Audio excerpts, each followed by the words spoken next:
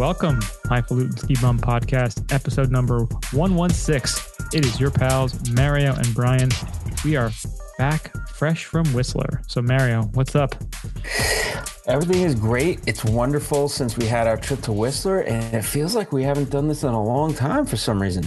Yeah, it's been almost 2 weeks now because of us being at Whistler. And of course, we thought maybe we would actually get something done there. But of course, that did not happen, as it never does when we are actually out and about somewhere. You know, I think if we had a longer trip, if we had like a 2-week trip, maybe even 10 days, I think then we could allocate a couple hours to make a podcast happen. But I had a really compressed timeline. You were compressed. I had a day off, which I probably could have done it because I didn't really do anything around town except for recreate. Let's put it that way. Yeah, and that was the day that I was rolling in. So it just couldn't happen. But we're back and we're going to recap our trip. So thank you all so much for checking us out. You know how to find all of our information, skibumpodcast.com. We're on the socials. We're on that goddamn data stealing fucker of a website, facebook.com/skibumppodcast. Burn in hell. Ugh, you suck, Zuckerberg. Twitter.com/skibumppodcast. Instagram.com/skibumppodcast. We are on Pinterest as the Highfalutins, and we are on SoundCloud. We just renewed our yearly SoundCloud plan. What? We did, allegedly. Damn. I didn't get the Pro. I probably should have. It was more money. We're committing to it. Yeah, I should go to the Pro because that'd be unlimited. We could put our whole library out there, but I don't put our current ones out there. But maybe this week I will. You'll just have to go and check it out. SoundCloud.com. It'd be like Christmas if you see it. Ski Bum to see if I did. Boom. Yeah. And if you do find it, let us know and leave some comments. We'll give you a shout out on the podcast next week. Troll us, please. Cool. Just let us know you care. Just let us know you care. Caring is sharing. So with that, we'll talk about what we care about. It's time for Après Today. Yeah, Après Today. What do you got, Brian? All right. So, like I just mentioned before, we were in beautiful Whistler Blackcomb in Whistler, British Columbia.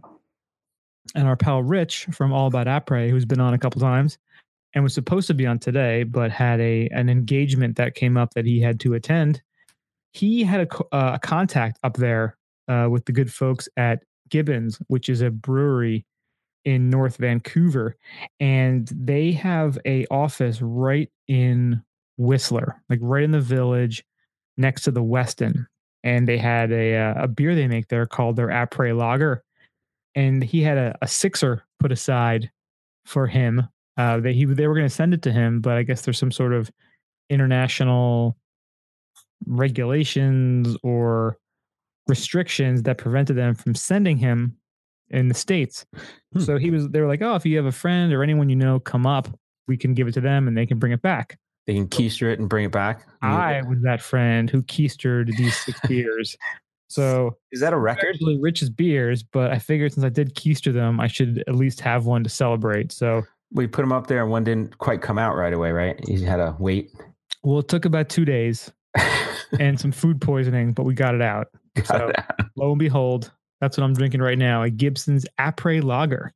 Nice. It's an Après ski beer. It's nice and light, 4.6%. It's very refreshing. It's very light. It's a lager, so it's very smooth. It would definitely taste better after skiing. But something about a nice refresher after skiing. That's nice, right? Everything. Beer in general just tastes better after skiing. But yeah, even though we're just talking about skiing now, it still tastes pretty good. So thank you, Rich, and thank you to the good folks at Gibbons. Great job. This is a delicious après ski beer. Yeah, thanks a lot. So I'm going back to the good old Hobo Life, Lord Hobo Brewing Session IPA. I like this because it's light as well. So this reminds me of Après, and I think I had some darker beers on when I was Apréing out in Whistler, and I think I wanted to switch to something lighter. So then I went to the old, got to settle my stomach. Let me go to the vodka soda, then the Moscow Mule, and then I went to either session IPAs or I went to just pale ales, and this would hit the spot if they had this in Whistler. But so I'm still thinking of Whistler while I'm drinking this. But They actually had Lord Hobo in Whistler. no, they had it in Florida. Florida, you're saying? Okay. Yeah. So I got it here, but they didn't have Lord Hobo there. So Okay. I was just we will saying, like, talk the about turn of events of me drinking in Whistler was that's where it was at. There you go. And we will talk about some of our favorite things that we did in Whistler, including our favorite beers, coming up later in the podcast. There we go. But while we're still talking about Apres, we want to give a shout out to our friend Brandon, who sent us an email. That he went on his own beer pilgrimage to Burlington, Vermont, and he actually referenced our Ski Bum Week 2015 episode 39, and used it as a guide for his own beer excursion. And Blast from the past. I like that. Yeah, he hit all the spots, man. He hit Pro Pig. He went to Craft Beer Cellar. Went to Hill Farmstead. That's where you know he was really listening to our show, because I tell you, it takes a lot to get somebody to go up to Hill Farmstead because it's the middle of nowhere, but it's so worth it. Well, I don't think he went to Hill Farmstead, but he said he tried his first Hill Farmstead beer, which I think was that Pro Pig. Yes, Pro Pig has it. Well, a lot of places are carrying it now. They're starting to, yeah. I mean, places even around in like New York and New Jersey will occasionally have Hill Farmstead. Some, they're usually pretty like super beer nerdy spots, but you can find it sometimes. It's crazy. So yeah, he used our, he hit the big ones, and I guess used some of our tips, which is awesome. So thank you for checking it out. And looks like he had a really awesome time. And a special note to you, Mario, is that you can get Sip of Sunshine from Craft Beer Cellars. They will ship it to you. I know that might have to happen. That may have to happen. I'm on the internet tonight, so it might happen tonight. There you go. After that Lord Hobo, it's quite possible. Or maybe after a second Lord Hobo, you may have to start ordering, get some refills. It'd be great if they shipped it like next day, and I can have it tomorrow. That's like the Amazon Fresh, right? That's right. Amazon Fresh IPA. That'd be great. Now, one thing that Brandon mentioned is Foam Brewers in Burlington, and dude, I never heard of them. So good. They've been pretty hot for the last couple of years.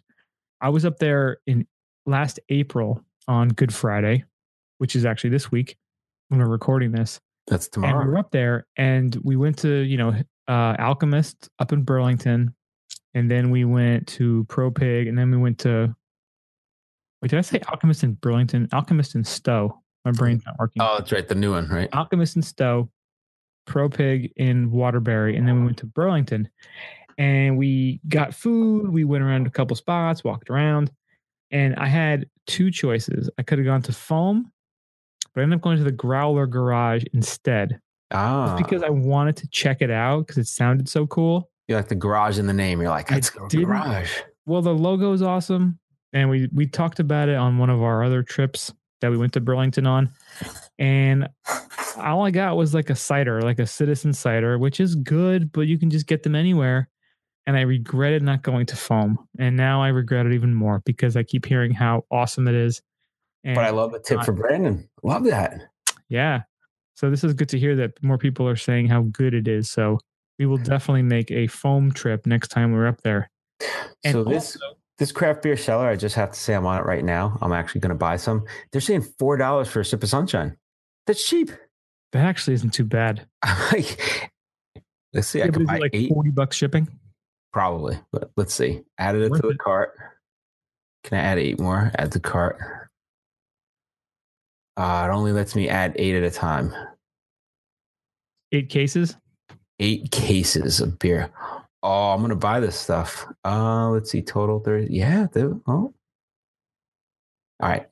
We'll see how this goes. By the end of this podcast, I'll let you know if I've been successful. Yes. That's awesome.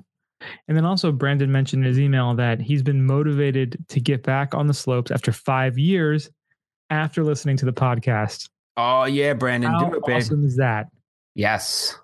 That is so cool. We love getting emails like this. This is like what keeps us going, on days when we're like, screw this. Why are we doing this? This is a waste of our time. No, we just these little nuggets of reaching people and people having cool stories that, that they enjoy what we're doing here is like all we need to keep doing this. So So thank you so much, Brandon. One person to get back on the slopes, it's totally worth it. That's true. We're trying to make skiing great again. And that's right. We'll do it one person at a time. That's fine. That's all we're trying to do. We're just trying to, to spread the joy that we get in skiing and après and everything that revolves around the world of skiing, and just, share with all you folks. And, sometimes people find it. Sometimes we got to force it down their throats, but we think we're doing something kind of fun and cool. And it, we get these kind of feedback, and it keeps firing us up to keep doing it. So thank you so much, Brandon. Keep getting out there skiing, keep finding new beers. And thanks for writing us. And if anyone else has any stories or wants to share any of their journeys, trips, hit us up, skibumpodcast@gmail.com, or hit us up on the socials. Yeah. Except goddamn Facebook and their data stealing nonsense. Data stealing sons of bitches. Scumbags. Wasn't it the company out of Boston or something? I don't even want to get into it. Fuck nah, that. I don't even want to think about it. I just want to drink my beer and talk about skiing. That's right. Screw them. They took our stuff. Where'd the outline go? All right, here's the outline. I was too busy in beer buy mode. I'm like looking at other stuff. They got Queen City Brewery. They got Otter Creek Rock Art. All stuff going on. The Free Flow IPA. We don't have that down here. This is like a kid in a candy store. Even though it's easy to get, I'm ordering everything. You're maxing out your credit card on beer. Dude, I'm going to get the funniest thing is I'm at work and my mom, because I'm living with my mom, of course, bumming with her, that she gets all my packages. She's like, what the hell are you ordering? There'll be big cases. I'm like, yeah, don't worry about it.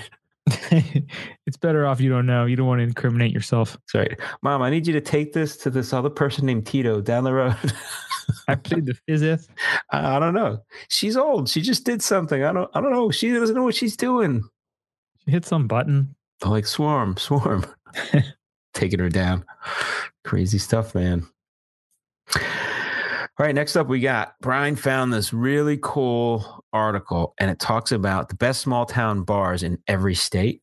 And one of the cool things about this is they talk about some local bar that's really close to Brian that we still have not gone to, and you still have not gone to, right? I have not gone there, and I've jogged past it. I've drive past it every day when I go to my I believe it's called yogging. I've taken you there on bikes past it. Yes. But for some reason my dumbass still hasn't gone in there and had a drink. Damn, and I love places like that. Yeah, it's Murphy's Tavern, and it's in New Jersey, and it's a speakeasy. I love speakeasies. It's a speakeasy. It's been around since Prohibition, and it's in the basement of a house, it's in a regular neighborhood. It's so weird. I mean, if you didn't see the sign and see the cars, you would never know that it was a bar. Nice. Apparently, Geraldo Rivera is in walking distance too. So apparently, Geraldo's my neighbor, which this is news to me. Wow. Can you see Geraldo when you go there? I have not seen him yet because I haven't been there yet, obviously. That's why. Springsteen lives, he used to live here. Bon Jovi lives here, so maybe he'll be there. Probably not. He's probably in a Philadelphia Soul game. But yeah, so I'm making it my April is not the first month, but I can still make a resolution during it. Resolution for 2018 that I will go to Murphy's at some point. Nice. What do you think about that? In your face, not going to Murphy's. In the face. In the face. All right, so let's call out some other cool things that we found that we see on here. So in Vermont, in Stowe, they're listing the Linehouse as one. I've never been there. It says somewhere between the Stone Mountain Lodge and the nearby chairlifts. It looks like it leads into a meaningless maintenance closet, but it's actually the entrance to the lodge's secret speakeasy. Another one. I've only been to Stowe a couple times, so I don't know about this place either. You better get there quick because so many people listen to our podcast that they are going to flock in there. It's going to be crowded next time. It's quite possible, yeah. I might have just ruined it by calling that out. Just saying. I think the good folks at Thrillist probably get a few more readers than we get listeners, but you just potentially. Virginia, let me call it the wooden pickle, just because anything with pickle in the name has it for me. Like, You're a pickle fan. yeah, Pickle Rick, Pickles the cat. I knew a cat named Pickles. It's great name for a cat. Just I don't know. Well, New Hampshire, you got I don't know if I'm definitely butchering the pronunciation. Panucci's Ale House, Panucks, Close enough. Close enough. Nuches in Keene. So that's right near some skiing.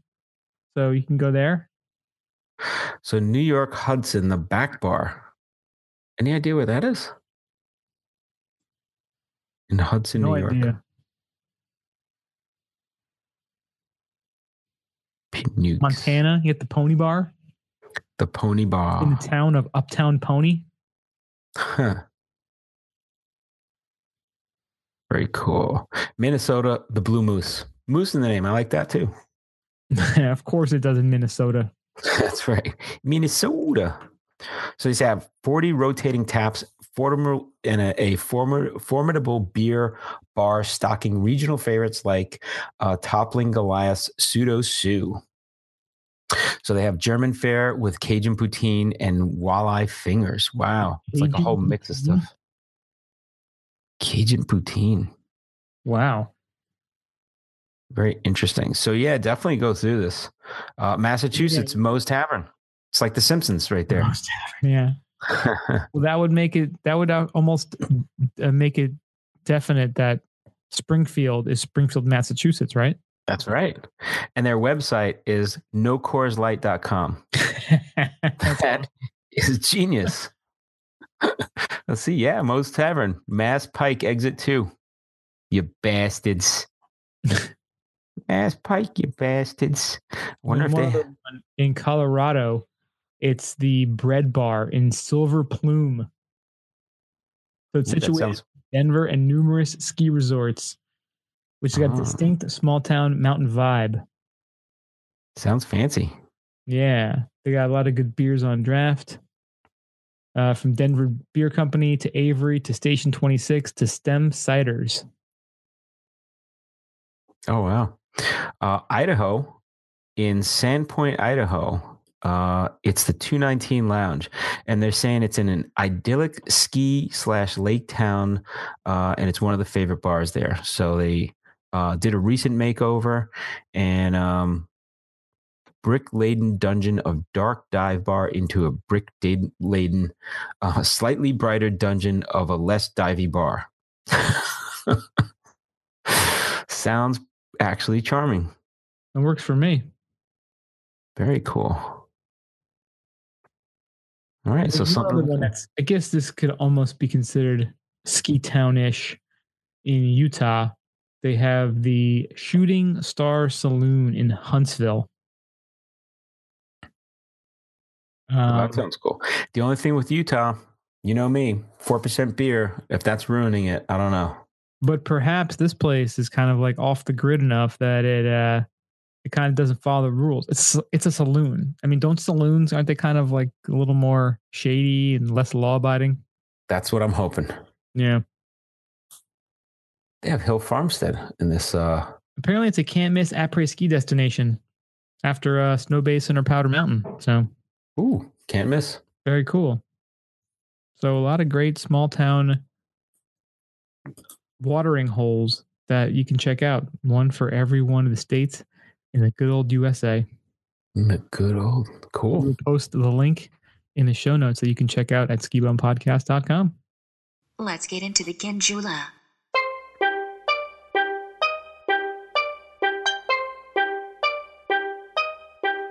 So, Frank, I don't know if we missed his Bean of the Week this week or we're out of sync, but I think we have a different bean for various reasons. So while up in Whistler, do as the Whistlerainians do and enjoy the local stuff that's offered. And what we found was a strain called Hemp Star, and very delicious strain.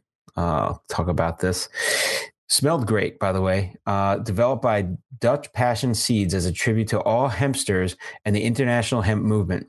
So it's a sativa dominant strain, originally a three-way cross between skunk, oasis, and haze.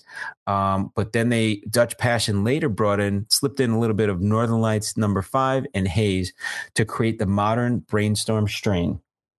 So it has mild taste, traditional sativa effects. I like the good effects. Very happy, off the charts happy, almost off the charts euphoric, very good energy, uplifted and creative. This was really a good effect. Very high dry mouth, which I really did find. Paranoid, didn't find that too much. Dry eyes, I had a lot of dry eyes on that. Dizzy and anxious, I didn't feel that too much, but they're saying it's in there. Really good for depression, stress, nausea, pain, and lack of appetite. So after a day of skiing, not too bad. Very nice. So one person described it as this strain smells like fresh citrusy lemons growing in a rainforest, which I can concur. When you smoke it, it tastes like Mother Earth put her dick in a rainforest. So while they start off with a nice review, it's a little bit, yeah. Did you taste any bit of Mother Nature's dick when you consumed it? It was the feeling of Mother Nature's dick in the room, but no, it was. I tell you, it was great. It was throbbing. It was in there. It was throbbing. It had a nice smell. Like I could have used it as cologne. Just walk out like that. And I remember smelling what you had, and it did. It was very nice. Yes, and whoever in Whistler picked up the rest of the quarter that we had to buy. So it's probably about an eighth that we gave to charity. Just left it out in the open. Came back 5 minutes later. It's gone. That's mission accomplished. So whoever got that, you're welcome. And I hope you enjoyed it too. Paying it forward, man. That's right, man. Spreading the love. So that was some good stuff. And I think it's time to mention this place, a little place called Whistler Bud Shop. Right, Brian? You want to talk about it now or you want to talk about it during the main topic? Let's talk about it in the main topic. All right, we're going to save it. I like it. We have one story while we're in the gondola, and it looks like, again, New Jersey. We're talking about it again. I'm talking about one of the best bars right near me, and now it's going to be much easier to get medical marijuana in New Jersey. Ooh. Originally, our new governor was saying he was going to get it legalized in the first 100 days, and he's getting very close to that 100 days right about now. But because there's a bunch of bickering and dick swinging going on in the state Senate, they've decided to take some immediate actions that will allow the medical program to expand way beyond the 18,500 patients who are currently enrolled. I mean, right now you need to have something kind of chronic, which was like multiple sclerosis or HIV, AIDS, cancer, ALS, inflammatory bowel syndrome, Crohn's disease. And you had to be pretty advanced stages too for everything, right? It was like, yeah, and there was only, I think, 5 dispensaries in the whole state. But doctors were regulated too, like they had to register. It was a whole big shit show. Yeah, so now they're adding stuff like anxiety, migraines, Tourette's, chronic pain. So a little bit more broad ailments that you could have in order to get it. Unfortunately, now you still need to go to a doctor and you have to apply to the state and get your card. And there is a list of doctors who are, I'm not sure if they're just known or they're part of the medical program, but I've already started to seek and look at the list and see if there's doctors in my area. And there certainly are. But I think one of the things they're saying is that you need to have a doctor who you've been seeing for a while. And yeah, you have to have like intimate knowledge of the patient or something, or a bona fide relationship with the doctor and the patient. Intimate knowledge means you got to sleep with the doctor. Do you got to bang the doctor? Like, what's up with that? Well, I think this is also how California started. Yeah. Originally it was very strict, and then, eventually it just it kind of breaks down and it becomes, you have the doctor on premises of the dispensary and you can just, get what you need. So this is at least promising. They were promising us legalization. We still haven't gotten that yet. This is a step in the right direction. But will this linger on for years before legalization, or is this just kind of like a quick stopgap and then, everybody approves this and it goes well and then boom, legalization's in place? All we can do is wait and see and, try to make it happen. I kind of want to try to find a doctor and see if they, or just keep bouncing around and see if they will eventually give me a prescription. Might as well. It won't hurt to try, right? Right. That could be investigative reporting. It could be. I think that's what it goes under the classification. I'll be the man on the street. Yes, the man undercover. I've always wanted to be that guy. Let's go to ski news. Lots of ski news this week, right? Yeah, we're a little backed up because of the hiatus being in Whistler, but we got some new news and some a little bit older news. And the first one, I'm sure everyone has already seen this video. But people couldn't stop talking about this one. Oh my God. It is like, it's horrifying and awesome to watch at the same time.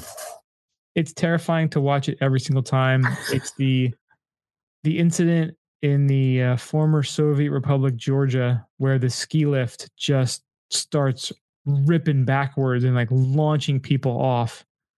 I mean, this is one of the most like terrifying videos ever because, being skiers and boarders, we're all on, dozens of lifts every trip. And you see this and you're like, how the hell can something like this happen? And, why doesn't it happen more often? I don't understand. Well, yeah, so you could describe it, but it's just, if you haven't seen it yet, holy crap, it is crazy. Yeah, I mean, it just, it starts going backwards and going really fast backwards. And you see this one, I think it's a woman. I mean, you see the, when it whips around the bull wheel, it just gets sideways and just like rips people off. And then there's just like this just smash up of all these chairs, on the side. And people are bailing out if they can. It's fortunate that it seems like no one got seriously hurt, but they said there were 8 people that were sent to the hospital with, pretty serious injuries. That's crazy, man. It's, I mean, that thing is cranking, that lift. Oh yeah. And some people were smart enough just kind of like to just bail out before it got to the bull wheel and started whipping people around. I mean, it was throwing people like rag dolls. It was crazy. Yeah, and they were like just like the chairs was like jamming up together. Oh. So if you were on that, you would have gotten crushed into like another chair. Yeah, feeling it thrown off like wildly. It was nuts. Yeah. But I guess that in the crazy part is there were people jumping off it because they knew what was happening. I guess they looked behind them and like, holy shit, we got to jump. Like, just get off of this thing. Yeah, at least people kind of took initiative and didn't just like sit there and be like, well, I'm sure that this is all under control and someone will take care of this. Yeah, no, that's not going to happen. They were like, fuck this. I'm bailing out. It's like, stop, drop, and roll, man. That's right. Out of the way. Stop, drop, and roll. This shit is going down. You got to get out of the way. Sometimes you got to take matters into your own hands and get the hell out of there, man. Pretty much, yeah. So if you haven't seen the video, we'll have links to it on the show notes at skibumpodcast.com and you can check it out. Terrifying. Hashtag terrifying. Wow. All right, next up we have a pretty interesting invention, if you will. So it's a robotic exoskeleton by a company called Roam. And what it is it's an exoskeleton that's actually robotic powered. So it'll superpower your knees. It has sensors on the exoskeleton so that it'll adjust like torque at the knee via actuators. So it'll help with like quadricep muscles. So it's programmable and automated with manual overrides. But always keeps users in control. So it actually seems pretty cool. They're saying you can use it to extend your ski day or push beyond your limits, go stronger, longer.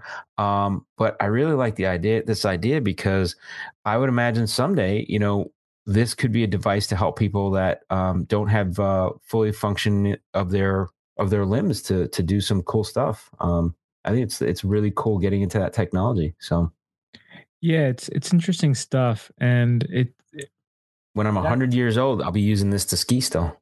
Yeah, I think that's the one thing that's promising, is that, as we're getting older and, your joints start breaking down and ligaments start falling apart, it's cool that there's something like this that can give you that assist so you can still get out there and do this. Yeah, I love that idea. That's really cool. You know what? It's pretty interesting to see. Obviously they have some test pilot testimonials that I'm sure they obviously chose the best ones. And one of the ones says it feels like you're the Terminator on the slopes. And another one said that I felt the power and energy as I held the edge on turns, which is what makes skiing more fun for me. And then the third person said the worst part of it was when I turned the device off and couldn't feel the support anymore. So I guess it almost is, it takes what you can do naturally and makes you stronger or better. That's pretty cool. I guess it depends what you're doing too, right? Yeah, I would guess so. And it's it looks almost like a leg brace when you look at it. Yeah, so it locks your knee and leg in, right? Yeah. So it gives you that brace, and then there's an app, I guess, on your phone where you can adjust your torque settings. And that way you can adjust how much, I guess, flex and give the the exoskeleton will have. And it shows like your range of motion, your knee flex and activity levels. So again, like you mentioned before, and like I reiterated, I think as you get older, this could be, extremely helpful in helping people stay on the slope longer instead of opting for crazy surgeries or just giving up the sport. This will allow people to keep going out there.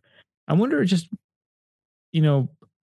emotionally, what you get back, like using this versus not using it. If it feels like you're almost cheating, or almost like you're not getting the full experience, or if you really just, it's almost like a motorcycle. You wear used to be back in the day, you wouldn't wear any helmet. And you're like, oh, I need the wind in my face and my hair, feels real.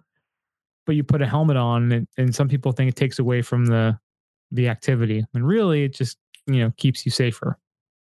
Yeah, I think it's great, man. I mean, even if you were rich enough to have one of the, a set of these for, let's say you're out skiing 10 days in a row now, you can do like 2-3 rest days with having a little bit of assist that you're a little tired. You get a little, Yeah, that's true. So now the only problem is, well, the price it's steep, but $2,000 to $2,500 they're saying. Now, what happens if someone hacks your exoskeleton and it gets all freaking Georgia lift, ski lift, and like the thing folds backwards and like snaps your knee in half the other direction? Starts running down the mountain without without your control, right? Imagine someone hacks your freaking ski exoskeleton. All right, ladies and gentlemen, you've heard it on this podcast while we've been talking. I have confirmed my purchase of Sip of Sunshine that will be delivered to me. Boom. I also got a bunch of other stuff in there. So, do you have a delivery date yet? Of course not. No. I got the order number. They took it. So, craft beer cellar in Belmont, Mass. And gonna have to say thanks to our new buddy that gave Brandon. Brandon. Thanks. Gave us the recommendation. I will be getting 8 cans of Sip of Sunshine. Let's see, what's the other big one I got? Coors Light. Got Hill Farmstead, Ron Rubin Pinot Noir, which is a thing. Pseudo Sue from Goliath, from Toppling Goliath. That's on the list of the top 250 list of Beer Advocate. So it's got some good stuff. Nice. Well, yeah, as soon as you get it, you have to post pictures to prove it really did happen. I'm going to post pictures of my mom having drank half of them, like passed out on the floor. That'd be funny if she was like, she just opens them and just starts drinking them. All right. Awesome. So next up, this came out, I think it was last week, and this cracked me up. Did you see this? The ski blades? The ski blades. No. Oh, no, I did. I think we talked about these. Yeah. The good folks at Jay Skis, Jay Leventhal's company, he came out with like a limited edition freaking ski blade. And I think they made 80 of them, and they were on sale for like 40 minutes and they sold out like instantly. Telling you, man, it's coming back. Yeah. Well, it's there's a cool video, and it you know, I guess there is a purpose to these like ski blades or snow blades, whatever. I mean, different people have different names for all these things, but they kind of show some area where it may be fun to kind of use these things. You know, you're kind of ripping in the park and, you know, kind of cruising around. What's good if you get enough days in, you know, it's nice to have some days where you just screw around, and this looks like a lot of fun. Just screw around, man. I mean, in the park, they do look like they'd be kind of fun. You know, I guess if you're in the trees, you can kind of, you know, mess around there too. The video is hysterical. Some of the crashes are just dynamite, and the jackets they have, the team ski blades, is awesome. Well, they were on sale for what, $169? Yeah, and that's cheap. And I guess, do you use your regular ski boots with that? Yeah, that's the good part of it. Yeah. Yeah, you got to check out the video. It's on jskis.com. We write the link to on the website. But they're so funny. The binding does not release. User are 5 feet tall. The binding comes already attached to the ski, so the skier can adjust by simply using their hands to fit any size ski boot in the size range of 265 millimeters to 340. Wow. Oh, man. It is fantastic. So... yeah, I mean, hey, if you want them, too bad. They're already sold out. I'm sure you can get them on eBay or something for way more. And they're, I like how it says originally they were $420, and they're like, yeah, they're only $169 now. Yeah, we reduced them instantly. 80 pairs. Well, I think it's like some sort of weed joke because it says public release April 20th, 1969. And $420. So $420 price point. $420, man. $420. But I think the Team Ski Blades neon yellow jacket is still available for $40. So you see, make that happen if you didn't get the ski blades you wanted. Somebody's gonna be sporting that, man. Oh, it's fantastic. I love a ski company with a sense of humor, and Jay Skis, they definitely have that. So nice job over there. Cool. So next up, we have Black Crows. There's a Chamonix Unlimited Festival, sponsored by Black Crows, right? Yep. And this is going to be April 4th through 8th. So it's coming up. If you don't have tickets yet, try to get your ass out there. They're going to have a few venues and a bunch of artists. The artist list is pretty lengthy. So this is going to be 4 full days of music. Looks pretty cool. All different types of music. Got a little techno stuff in there. You got a little stuff going in there. So looks pretty cool. Yeah, they do this every year, and it shows all the different events. I mean, it's pretty much an endurance race between skiing and partying. Yeah. A lot of the passes are sold out because they have different passes for different festivals. Man, there's only a few left. I mean, they're showing the videos. It must be from last year, and it looks like just a crazy time. I mean, you have ridiculous skiing. They have it all set up so it's cashless. So you have the wristband. So I guess they just keep scanning you. So nice. It's almost like when you're on a cruise ship, and you keep getting scanned. You're like, oh, this is the best. I don't know how much I'm spending. And then all of a sudden you dropped like $3,000 on drinks. Yeah. Looks like 4 days of La Folie Douce. Yeah, pretty much. Ski all day, jump into the pool party, dance all night. Like no cash, no worries. And it's like on mountain and then off mountain partying. So it's like, and it's funny, the video they show the guy doing the wingsuit, because I guess they do that a lot out there. It's like, yeah, I wouldn't be doing the wingsuit, but I heard Chamonix is awesome. That's the one trip I had to miss because of stupid work. Made me stupid work instead of go stupid skiing. Bastards. Stupid ass work. Stupid ass work. It's the one place I still want to go. I actually have my boss who also just got fired recently. He's in France and he skis Chamonix every year. He's not your boss anymore. He ain't my boss anymore. He's a good guy though.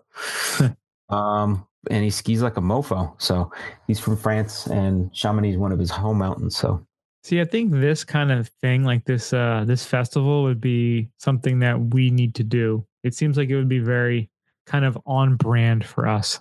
Yeah, that would be. Did I just say on brand like a giant douchebag? Yes. I did. And it felt good. You did the D bag. You dropped a D. You dropped a big D in the D bag. It felt good to say on brand. I don't care. On brand. Yeah. Well, if we get that funding that Mario promised. Yeah. Before the show started. I'm going to hold myself to that promise. I'm thinking it's not going to be just $2 million. I'm thinking $10 million of angel investor funding. You're the good folks at the Mega Millions. That's right. We'll call it angel and devil investing. We'll have both. Yes, the angel investors at Mega Millions. So. Yes, it's the Mega Millions business plan. So it works out pretty well. Try to make that happen. Hey, if it happens, this podcast is going to see. You see billboards of us all over. Just us and 900 million other people trying to make this happen. That's right. Yeah, but we're gonna have billboards all over. Every ski town is gonna have like a big ass, obnoxious douchebag billboard because that's on brand for us. Have a plane. Yes, orange. Have a big, big logos on everything, like an interior. Have like stewardess with like all our logo all over it. Be great. We'll just start. You know what? We'll just start like paying people to tattoo our logo on their faces. Oh yeah, we'll do that.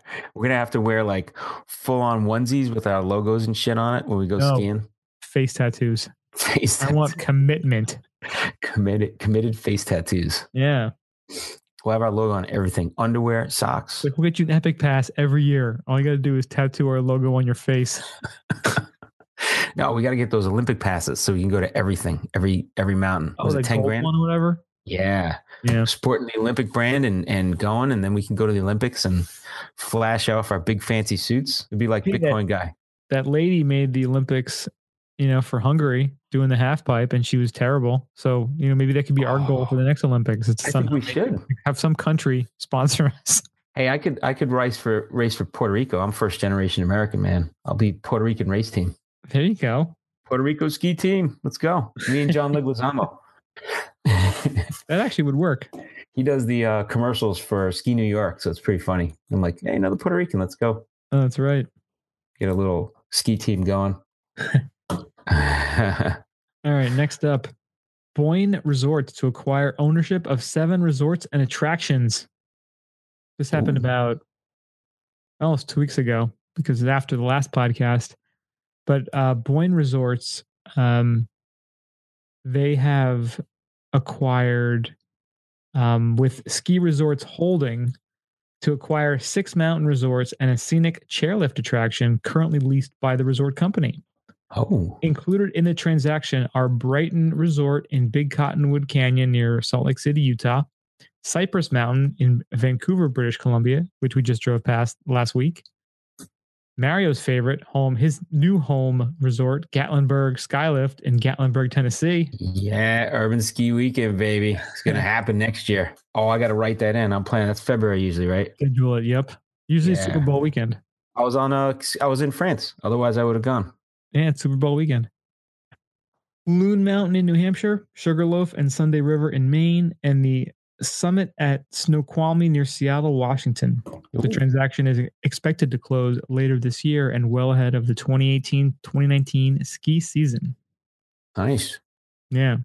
So more of the consolidation is going on in the ski world. You know, it wasn't one of the two biggies, Vail and Altera, but Gonna get hot and heavy soon. They're starting to build their little army too. So yeah, it's going to be interesting to see the way things keep panning out in the ski industry. It's getting crazy. All right, so talking about the big people in the ski industry, Altera Mountain Company unveils a long-term capital improvement to improve the guest experience. And I guess they're talking about in general. So they're saying $555 million budgeted at 12 mountain destinations over the next 5 years, and $130 million budgeted for the 2018-2019, included new gondola and 3 new chairlifts. So this is actually hitting a ton of different mountains. So they're saying it's 12 mountain destinations spread over 5 states and 3 Canadian provinces. So Steamboat, Winter Park in Colorado, Squaw Valley, Alpine Meadows, Mammoth, June Mountain, Big Bear, Stratton, Snowshoe, Tremblant, Blue Mountain, Deer Valley, and CM Heli Skiing and Summer Adventures in BC. So it's a various, depending on what they have allocated for each mountain. There's a whole breakdown in this article, but it's everything from après ski destinations that they're building out to lodges, to lifts, to gondolas. So it's pretty interesting. Now, this is, I guess, Brian, we were talking about this not too long ago.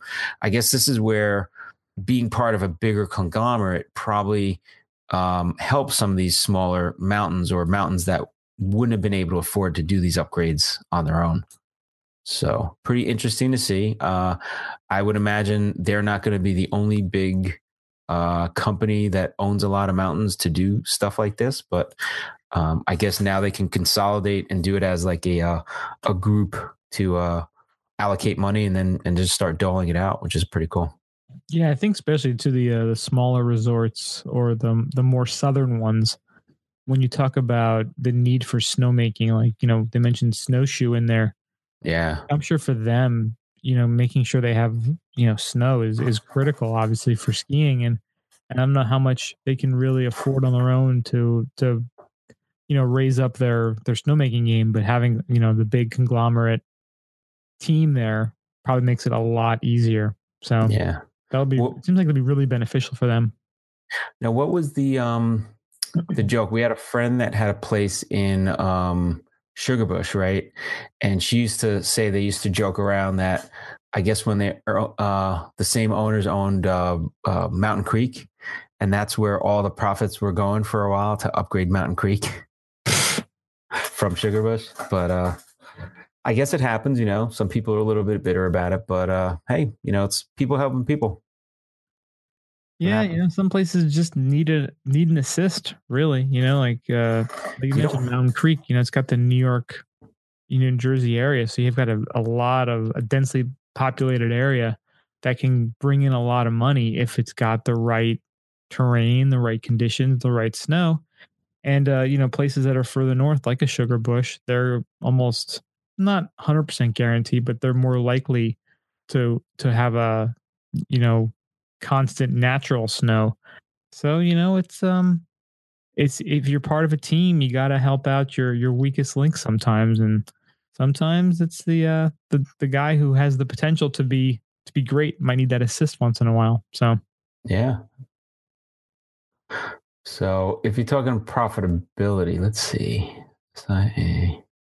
Yeah, they mentioned Mountain Creek, but I'm just wondering, like, some of these I'm sure are not as profitable, but if they have the potential to be, why not, throw that investment towards there, bring skiing somewhere else. All right, and with that, it's time for our main topic, isn't it, Brian? I believe it is. Time to talk about the beautiful place that we love to call Whistler. Yes, indeed. Now, we had 2 very different trips. Just in general. So let's explain that to people, right? So I went with our ski club for a whole week, and you came out midweek with after stopping in Seattle to pick up your buddy Nick and Liz, your buddies, and come on up and we basically stayed at the same hotel, and kind of from that point on, it was like we were kind of around each other, but it's not like we had the same trip together because like it was just bedlam. Stuff was going on, and that's what happens. Yeah, it was. Yeah, since you were there for a whole week, and I was on there for like 4 days. We really didn't even hang out that much. No, we skied one day, and that was about it, right? Yeah, we skied one full day together. We didn't have dinner. We didn't have dinner. No. We had a couple drinks.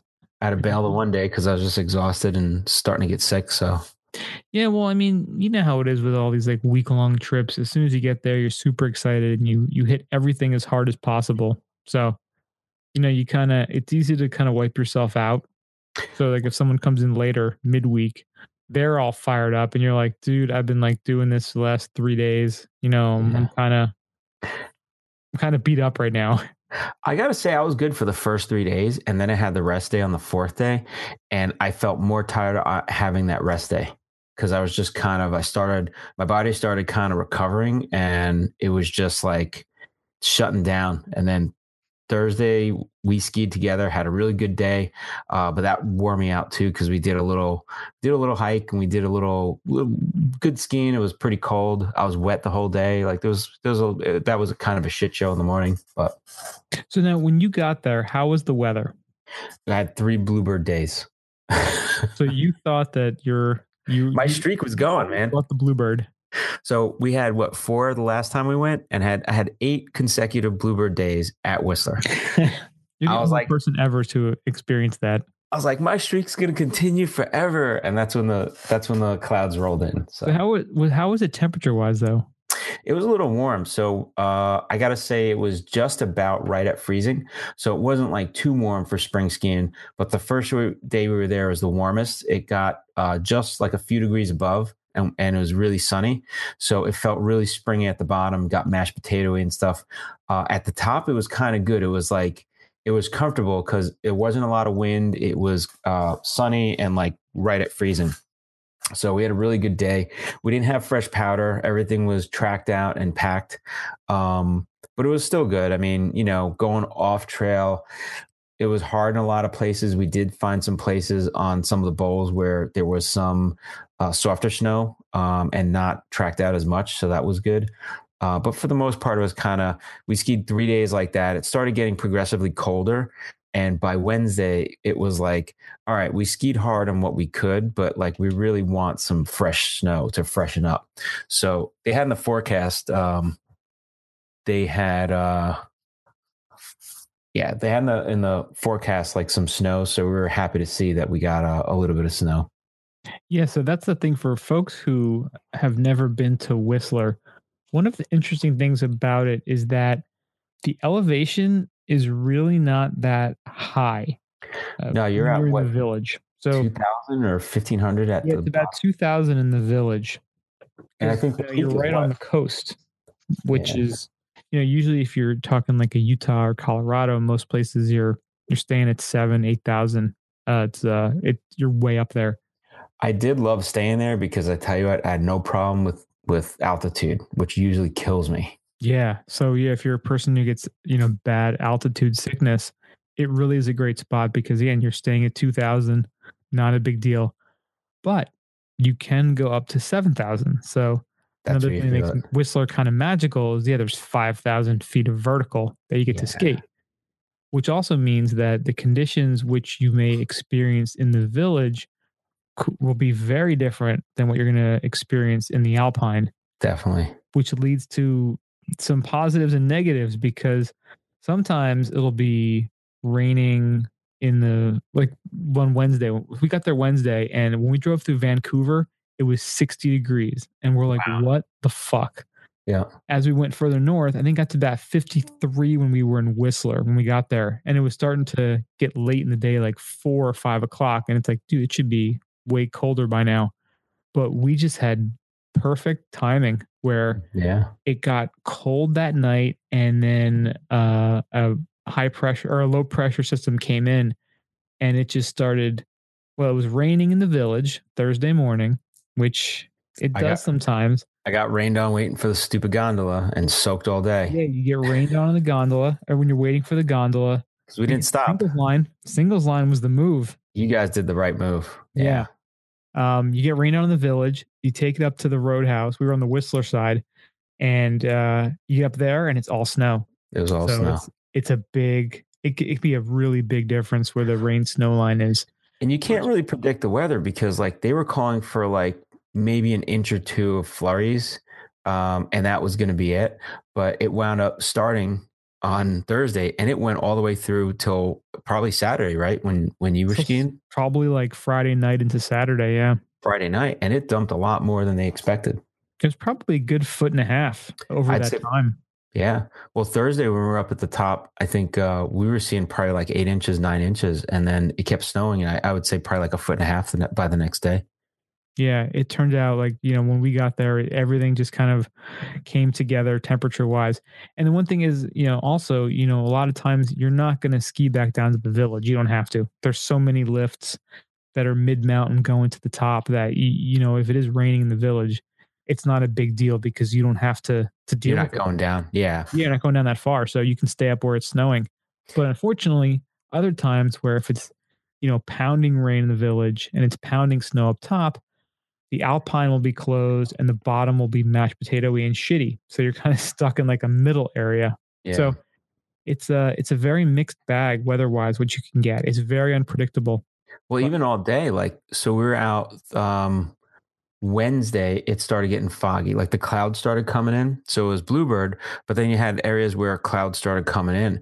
And there were areas that we went, like Seventh Heaven we went, and we're going down and it's icy as anything. So we're like, all right, we're not doing this anymore. Then the clouds started rolling in, jumped over to the other side by the glacier. Beautiful out there. It's like we had a nice pocket of sunshine and we're doing like just going off trail. And it was kind of nice, like, because that was a little bit softer. And broke for lunch. That was like the one day we broke for lunch and, just a quick lunch, got back out. We're like, all right, let's do a lower part of the glacier again. It was all fogged out. It was all clouded out. We're like, it just changed like that within an hour. Yeah, it's like the old adage, if you don't like the weather at Whistler, wait 10 minutes, right? Yep. So, but that's kind of the name of the game. And then when we went out on Thursday, like I got soaking wet and then got to the top, of the gondola and I'm like, oh, great. It's nice and dry and it's just snowy up here, but I was kind of soaked and we didn't stop for lunch. So it's just we just went right on through. So. Yeah, we ended up just doing a couple runs on the Whistler side. And then one of the cool things that Whistler has is they have this peak to peak gondola, which just put two triangles together and that's what Whistler and Blackcomb are. They're two giant epic mountains next to each other. And they put this lift in maybe 8 years ago, I would guess. Yeah. And you can go pretty much mid-mountain across to the other mountain, mid-mountain as well. So if you're hanging out on one side and you heard, because word spreads pretty quick when there's a good spot. So we just did a couple. I think we went up on the Whistler lift because we wanted to go to the Roadhouse because we wanted to eat something. Did a few runs, went over to Blackcomb, which is usually better. Probably better terrain. We like the terrain better, right? Better terrain, yeah. Yeah. So we went over to there and we found some. Just fantastic snow up in the glacier area. Well, we hiked up to the glacier, which, it's kind of like if you go there and the glacier's open and you don't do it, it definitely is an experience. So if you get a chance to do it, I think everybody can do it because there's actually a blue run. They don't track it out, but it's classified as a blue run right in the middle of it. So you get that experience of actually doing a hike up. It's a small hike up, like 10 minutes, right? 10, 12 minutes, depending on how quickly you do it.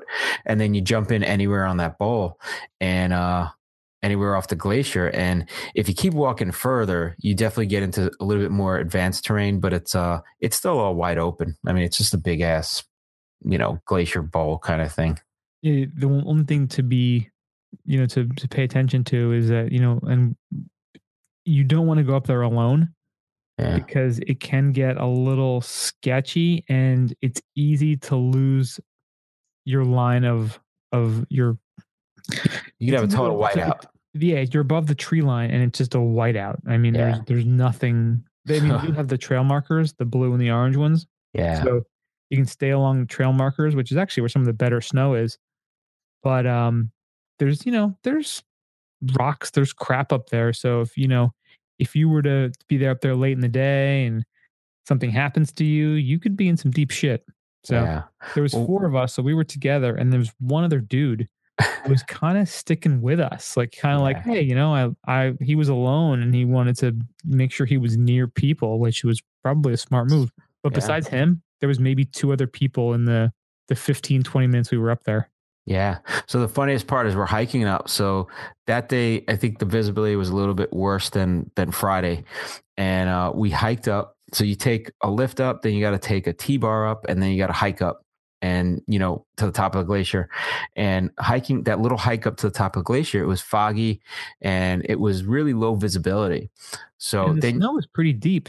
snow was pretty deep, but then when you drop in, and there's no visibility. We're following the sticks, the markers for quite a while, like probably like maybe a quarter of the way down. And then all of a sudden you start going out of the cloud and you're like, all right, I could see a little bit better. And by the time you get to the bottom, you're like, hey, this isn't so bad. It's just very weird and subtle. Like you don't realize it, but then it clears up just like that. So. And Friday was the same too. Friday was a little bit better visibility. I have a picture of me standing at the bottom, and it's a beautiful like Christmas card picture, like blue sky, trees have a little snow. You can see everything vibrant and clear. And meanwhile, probably the scene like 15, 20 minutes before that at the top of the glacier was I can barely see anything. So it was just bizarre. And then we had the full face plant from all of us, full frontal ejection. Well, I think Nick was the only one who ejected, but we all. I ejected too. Did you? Yeah, I was trying to jump that thing. I thought I could make it. Yeah, we actually have GoPro footage of this that we should post on YouTube. Yeah, our buddy was kind of in the front, and again, there was there was a decent amount of snow on the ground, probably close to a foot around there, and maybe more because there was just nobody skiing over there. And we started going down, and the trail's off to the right, and we're kind of off piste to the left, and you couldn't judge the topography of the land. And he kind of just went for it, thinking it was just like a dip, but it was like a whole ridge that he tried to go across, and just like it was like a drop off, and then the drop off ended at the start of another mountain. But it was like a really light powdery mountain that he hit. So right, kind of dropped in like a ravine. Like I guess his first ski popped off. See a ravine, like the snow. Yeah, he hit and he ejected. He hit it, and it was like the snow just swallowed him up. It was great. It's like I saw it in slow motion. And then me being the asshole, I'm like, yeah, I think I can make that. I just got to jump high enough so I could make the other angle on the other ridge, and I had it worked out in my head. And of course, I hit it, and one ski popped off, and then I went down. I was like, shit.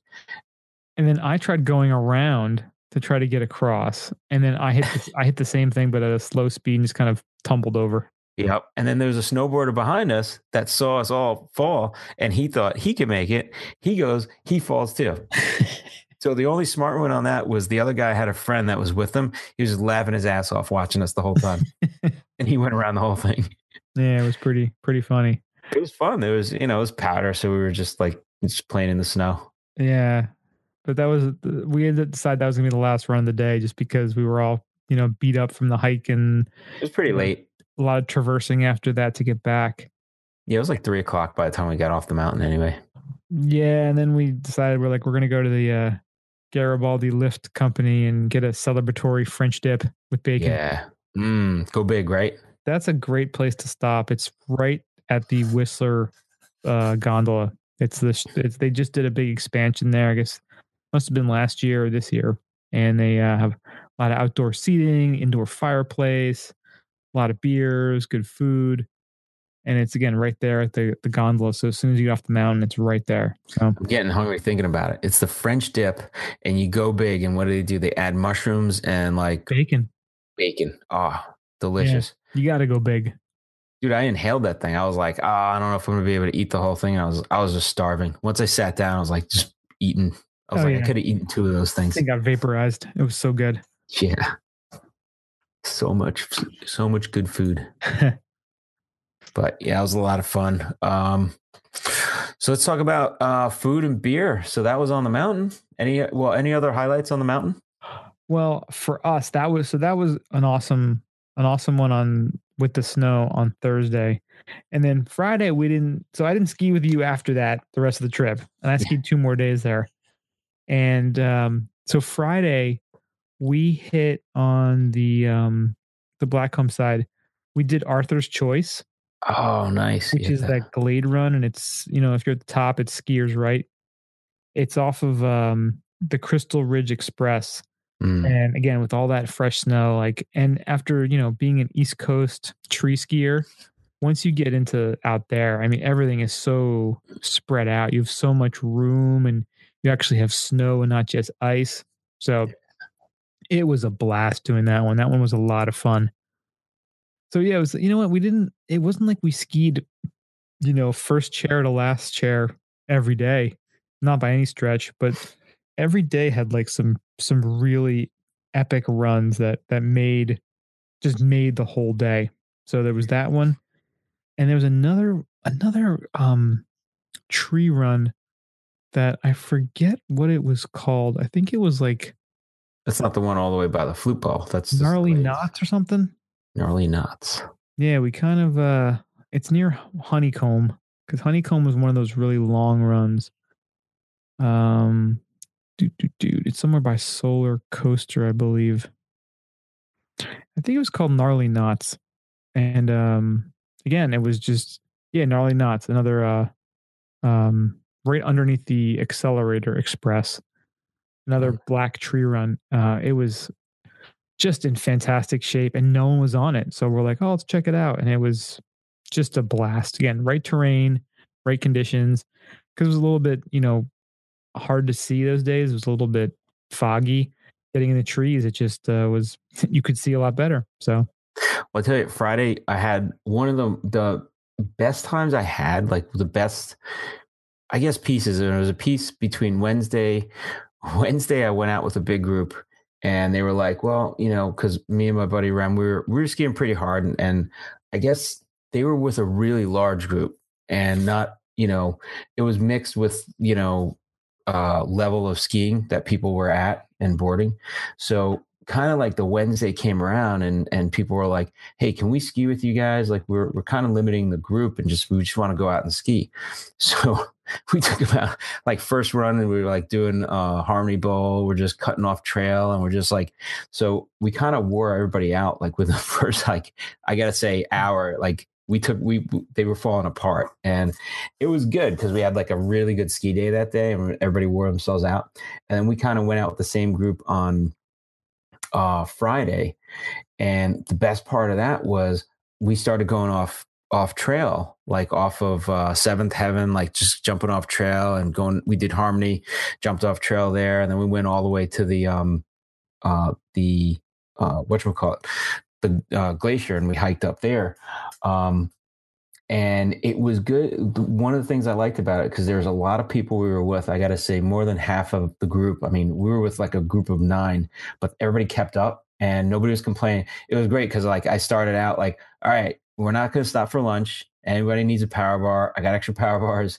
You got water. We'll stop for water and peeing every once in a while, but it's not going to be no selfies. No, if you want to take a picture, everybody stops once to take a picture, but we're not going to make this a long stop kind of thing. And we just moved through the resort. So, but the best part is we started going off trail and taking these people. More than half of them hadn't gone off trail.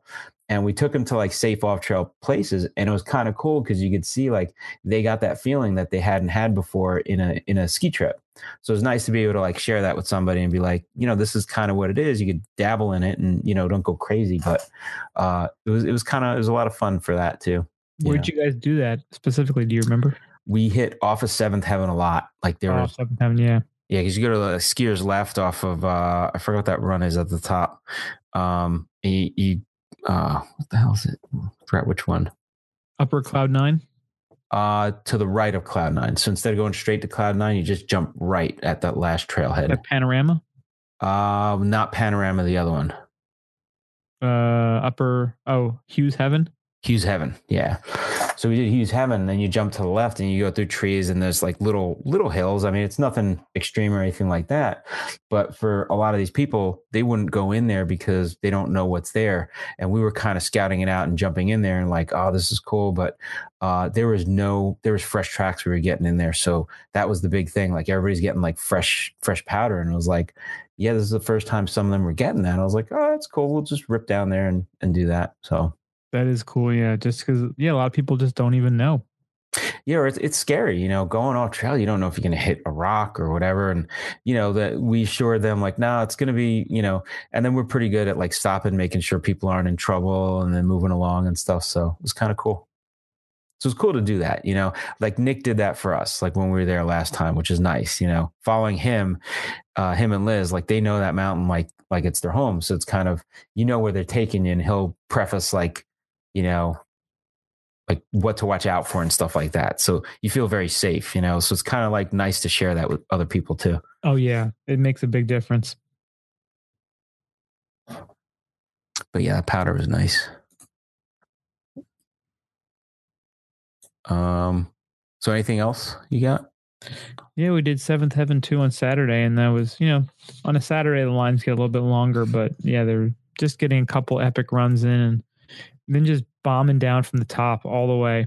Nice. From the very top of Blackcomb to all the way down to the bottom. It's you can get some, on a day like that it was actually pretty cold, so the snow was really firm, and there was spots where there was just, wide open, nice blue, steep blue runs that you could just rip. Nice. And it was just fun. It wasn't super technical, but you could just, air it out, which was great. Nice. And this is actually the first trip I've been on where I brought my own skis. Oh, this is it. This was the first one. And wow.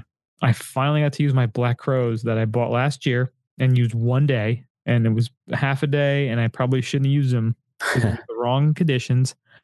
But they were spectacular out there. They were perfect for, big mountain skis. So nice. That's cool. No, this is actually the last 3 trips I've been on. I brought my my DPSs. Those things are solid, man. Love those fucking skis. But I used them 3 times on 3 trips, so I think they're getting old now. I think I need new skis now. Need a new pair? I need a new pair. Yeah, so I guess that kind of that's the mountain for the most part. As we again, we really didn't do much of Whistler. It was mostly on Blackcomb again. Yeah, and like you said, you had a little bit of a compressed trip. So yeah, you fit a lot into a little bit, right? Yeah, you know what? Next time I go, I think I really want to get over to that Dave Murray downhill again. Yeah, did the downhill course. Yeah, and just like make sure my skis are nice and tuned, the edges are sharp, and just like rip down there. Rip down. Try to pull some high speed runs on the with the Ski Tracks app. Huh. Cool. Yeah, I actually ran into a few people that are in the media industry. So hopefully we'll hear from them soon too, and just kind of connect. But we had a good day skiing with those guys. It was met up with them. I think it was on Wednesday, and it was one of those things where it was like a group of 6 of us, and everybody was a good skier. So it was kind of like nobody cared where we went, and we were trying to get over to one area, and we're like, we see some trees, fuck it, let's just jump in. It was like one of those crews, and we just had fun just doing all that stuff. So it was a lot of fun. But all right, so let's talk about food and beer and coffee. Food, I tell you what, like we stayed at Delta Village, and in the hotel there, what is it, the brick house, the bar? Yep. That food there is dynamite. It's like it's convenient. They got a good beer selection, and the food was good. That was one of my favorite. I gotta say, I had the boar burger, wild boar burger. It was awesome. Ooh, delicious.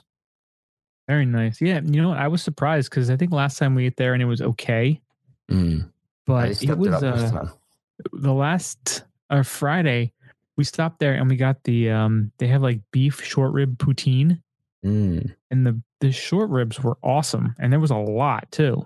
Nice. It was really good, and they have a good beer selection too. Yeah, and it's in the hotel, which always helps. Yeah, you just walk right up. In terms of other food, I don't know. I just we made breakfast every morning, and on the mountain, that Roundhouse Lodge is great. Good food up there. But yeah, all the lodges have pretty decent food, I would say. Yeah, I think on the mountain, I think my favorite place to eat is the on the Blackcomb side. There's the Roundhouse? No. It's the one at the one. It's number 8 on the map. All right, it's the one where right by the bottom of Jersey Cream and the Glacier Express.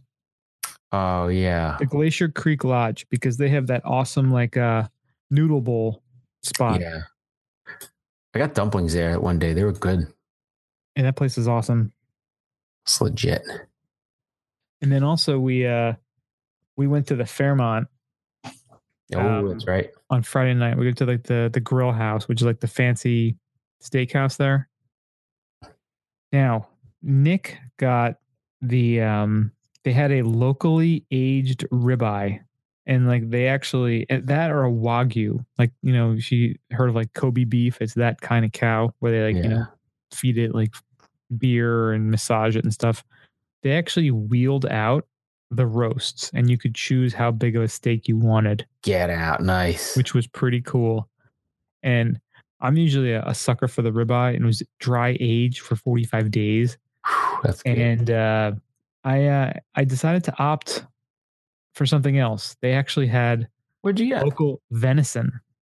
Oh, look at that. Blueberry au jus. Which I decided to roll the dice on, and it was definitely worth it. It was really, really good. As a kid, I was never into the venison thing. I always found it kind of gross and gamey. But as I gotten older, I'm super into elk and moose and bison and stuff. So I decided to go for the venison, and it was highly recommended by the waiter, and the blueberry au jus made it, and it was an awesome choice. Nice. Yeah, I like venison, but I got to be in the mood for it because it's the gaminess. It also depends what kind of sauce and how it's prepared and seasoned. That's a very big part of it. Yeah. And I mean, I just took the the waiter's recommendations on. I mean, it was rare. It was because it's it's a very very lean meat, so there wasn't a lot of fat on there. Yeah. But it was delicious. Nice. And the sauce made it. The blueberry au jus made it. Ooh, blueberry. Very cool. All right. So best beer. What was your choice for beer? Again, that Brick House place right in the hotel. That yeah. That was it the espresso stout? Yeah, that was good. The Keg has a pretty good selection too, though. I gotta say, they have a decent selection. The Keg is probably one of the best go-to places in terms of restaurants. It's always solid. Especially eating at the bar on a busy night, you squeeze in with 1 or 2 people usually. Yeah, and they have that whole big bar room where they have tables too if you just want to roll up and grab something quick. Yeah. I think it's called the Bean Me Up Espresso Milk Stout from Fuggles and Warlock. Fuggles and Warlock, yeah. That was my favorite. How about yours? That I really liked, and they also had 2 IPAs there. One was the Snow White. It was a white IPA. I forgot who made it, but it was awesome. That one, really good, solid. And then the Fuggles and Warlock was really good. That the stout. Best coffee had Timmy Hortons twice. Timmy's. Did you? Yeah. You know what's funny? I didn't get Timmy's this time up there. No, which is funny because there's a Tim Hortons 2 towns over from me now in New Jersey. So It doesn't feel quite as exotic. Well, you got 2 good coffee places by you at home. I've become it's just ridiculous with coffee. Such a coffee snob. But I did find, so there was one morning so it was Friday morning before we went out. So, traveling from the East Coast to the West Coast, you're on, you're the 3 hours behind. You're usually up a little bit earlier. So I was up at 6:30 and I'm like, you know what? I'm going to run out and grab coffee for my people I was staying with, and I was looking up on Yelp where's the go-to coffee spot, because we were on and the people you're staying with, by the way, are in Seattle. They are, yes, also known as coffee town, coffee snob town. Yes. So we were staying at, like I said, the Delta, which is I don't even know what you'd even like. Is it the north part of the village or the west part of the village? It's across the street from the library. That's all I know. Across the street from the library. Yes, indeed. So I was looking on Yelp like where to go, and I always like Mogul's coffee because the first time I ever went there, I noticed that instead of having coffee stirrers like the little wooden ones you throw out, they had fettuccine, like uncooked fettuccine that you would just stir your coffee and then put it in the compost. I love that. So I was gonna go to Mogul's, and I'm like, it's kind of a far walk. Is there anything closer? And I discovered there's a place called Mount Curry Coffee Company, which is right by the Summit Lodge Hotel, where the first time I ever was in Whistler, that's where we stayed. So I found this Mount Curry Coffee Company, and they have dynamite coffee, and they had really good muffins too. They had these like really healthy muffins with like pumpkin seeds and Damn. poppy seeds and stuff. And they also had a like a peach vanilla muffin, which was awesome. So I was a big fan of the Mount Curry Coffee Company. So you could be like a normal guy and get Starbucks or fucking Timmy Hortons, couldn't you? Listen, any jerk double Starbucks anywhere. Get a goddamn double. You can't get Timmy's. Well, now you can get Timmy's in your town, but I can get freaking Tim Hortons in New Jersey. All right, it's not exotic anymore. It's not fancy. See, this is what's wrong. This is part of what's wrong with New Jersey.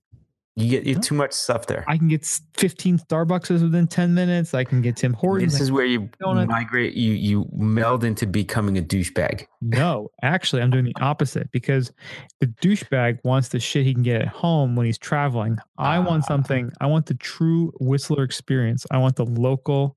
What do the people at Whistler drink? And I saw people. Tim Hortons. I saw people driving snow plows. I saw people shoveling. They were coming to the Mount Curry Coffee Company to get their coffee. So I knew it was legit. Yeah, those are the fancy locals. Those are my kind of people.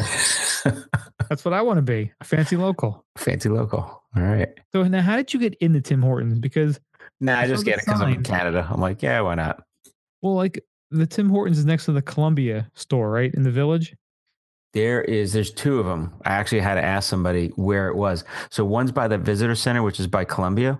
That's just a Tim Hortons. It's like a small store. They have like some donuts and just coffee. Where was the door? I couldn't find the door. Oh, I don't know. I didn't go into that one, so I don't know. I went to the one all the way by the IGA, the big supermarket. Oh, there's one there too? There's a McDonald's on one side and a Tim Hortons on the other, and the liquor store across the parking lot. I went to the liquor store, but didn't know there was a Tim Hortons there too. Yeah, that's a big one. They have sandwiches, everything there. So one on Creekside too, like the way other side. Oh, is there? Yeah, I don't know if I know somebody in town said that was the bigger one, but I don't know if there's another big one on the other side. So, and then right in the middle of town, you see like 20 Starbucks. There's literally like 2 Starbucks right by that hotel, and I think a third or fourth, like I think I saw in the village. Like they're everywhere. Oh, speaking of that liquor store, now I'm not a big malt liquor connoisseur. Oh, they did have at that liquor store, they had Seagram's blueberry elderberry seltzer with vodka as a can. Wow. You know, that's on Beer Advocate as one of the top drinks right now. I'm sure it's flying up the charts right now. And they had like a Snapple, like a Snapple like iced tea with vodka in it. With really? Snapple? Yeah. Snapple and Seagram's both had like these like pre-boozed up cans. Wow. And I've seen Seagram's boozed up, but I've never seen Snapple. Wow. Yeah. So, after being an après and then buying liquor, I was like, oh, we should get some of these too. And of course, nobody wanted to drink them. I'm like, we're going to share these, right? And they're like, these are gross. We don't want these. And it's Saturday. Got in the Clamato, man. They had that too. Chelada? Oh, they had that. The Chelada. Oh, yeah. So I freaking had to chug that freaking Snapple in the shower as I'm getting ready to leave. Shower beer, shower drink. I didn't want to waste it. And it was like, and I didn't realize, because again, it was like 5% or whatever. But like when you're showering, your equilibrium's off and you're like grabbing your towel. And I was like, I gotta grab the towel. I almost like fell over. I was like, whoa. Nice. Feeling the Snapple. See, that's the Harry program. The Harry program is you have a shower beer because you're on vacation because you don't want to get out of the shower and you don't want to lose your buzz while you're showering. Well, the Harry program would have been I would have drank it before I went skiing. I was already done skiing and I was showering. That's So it still was après. après. The Harry program is anytime you're in the shower, before, after, whatever. Get your shampoo, your conditioner, and your vodka. If you're in water, it's like a swim up bar, but it's like a swim up bar that you take in a shower in. A stand-up swim-up bar. Stand up swim bar. I like it. That's the Harry program. So I don't know if it's like a Canadian thing, having the boozy Seagrams and Snapple, but Yeah, the boozy Snapple I've never seen. Might be a Canadian thing. That's crazy. perhaps. Wow. Yeah, they have different products there too. They have like the potato chips that are like ketchup potato chips and like all these flavors that you just don't see here. It's unique going there. Kind of cool. For sure. And now let's talk about your love-hate relationship with the village. Let me talk about my love of this village. Okay. My love of this village is called Whistler Bud Shop, right? You send them a text. The tease from earlier. You send them a text and the dude shows up in like 15 minutes with whatever you want to order. And that's it. And you go. So I'll put the link in the show notes so people can do what they want for themselves. I'm not recommending anything, but I'm saying allegedly I've heard that for a few people, it's actually worked like a charm. So you don't go anywhere. Like they come to you. Yeah, I don't think so. I tried looking up. Yeah, it's like the high maintenance. He didn't have a beard. I was disappointed. So he didn't have a beard. I was a little bummed. I was like, come on, man. And he was doing his deliveries. He was like, all right. He had everything all packaged down, like in like professional. It was like a professional bag. I was like, damn, this guy's right on. Like a Toomey suitcase. Yeah. It was like, he had like a carry bag. It was like a food delivery bag, but it was like, then he opened it up. I was like, oh, there's a compartment for like his edible chocolates, and then the compartment for the edible gummies, and another compartment for all the herb that he had. It was very interesting. What did you pick up from this gentleman? So that's where the hemp star comes in. That was very good. Then there were some gummy squares, which were 10 milligrams, and they were just like sour gummies.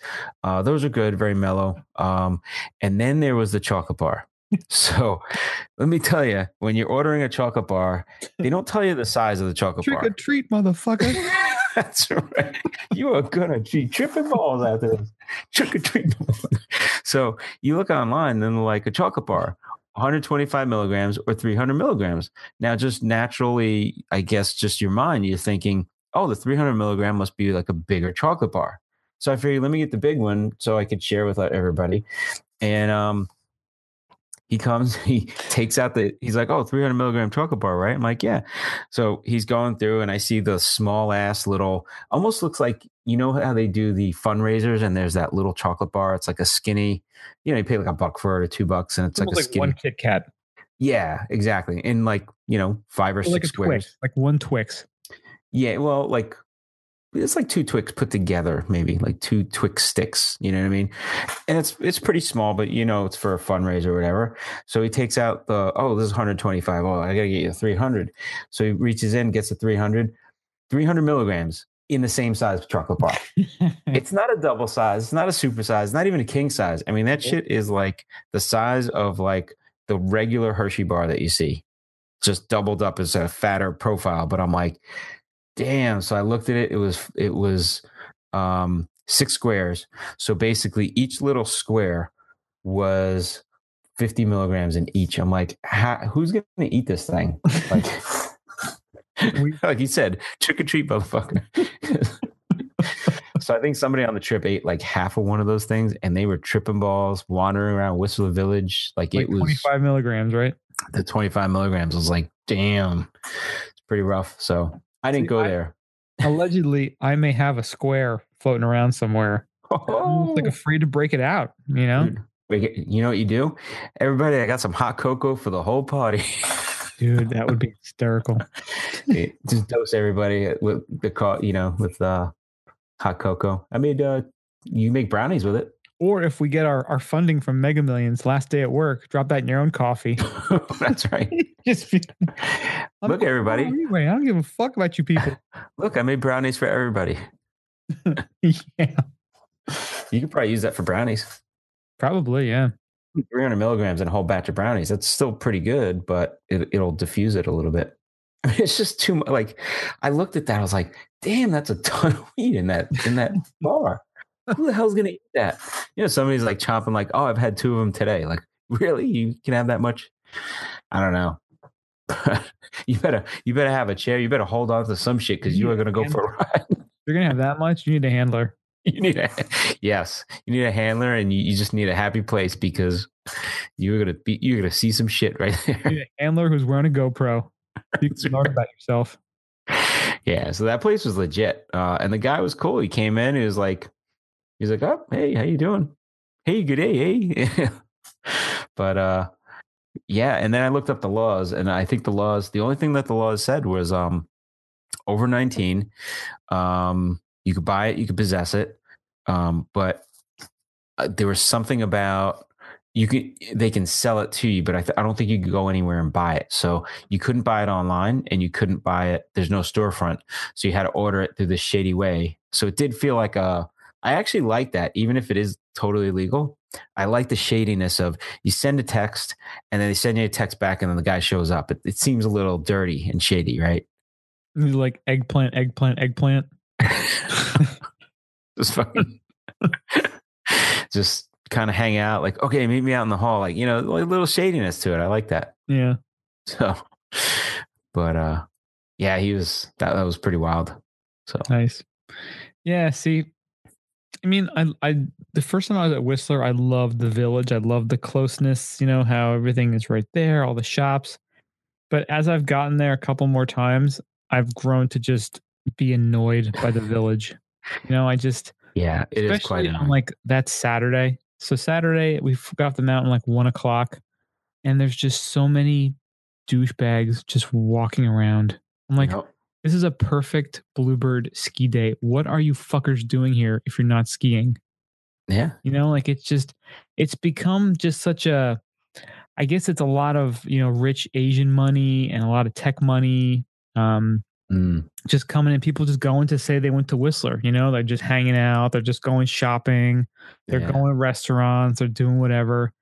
And I don't know if it's just that, just a place to say you've gone, or if I don't think the Epic Pass, that's got something to do with it, but it's in a different way. Like that's what the mountain was crowded. I mean, it's a gigantic mountain, but that with the US dollar being so strong versus the Canadian, and, Utah, Colorado not having the best snow this year, I think a lot of people who had the Epic Pass were like, screw, we'll just go to Whistler. It's not going to cost that much, and we'll just go skiing up there. So, that's one of the positives and negatives about getting these passes for, the big ones, because you have that ability, but it also makes things significantly more crowded. Yeah.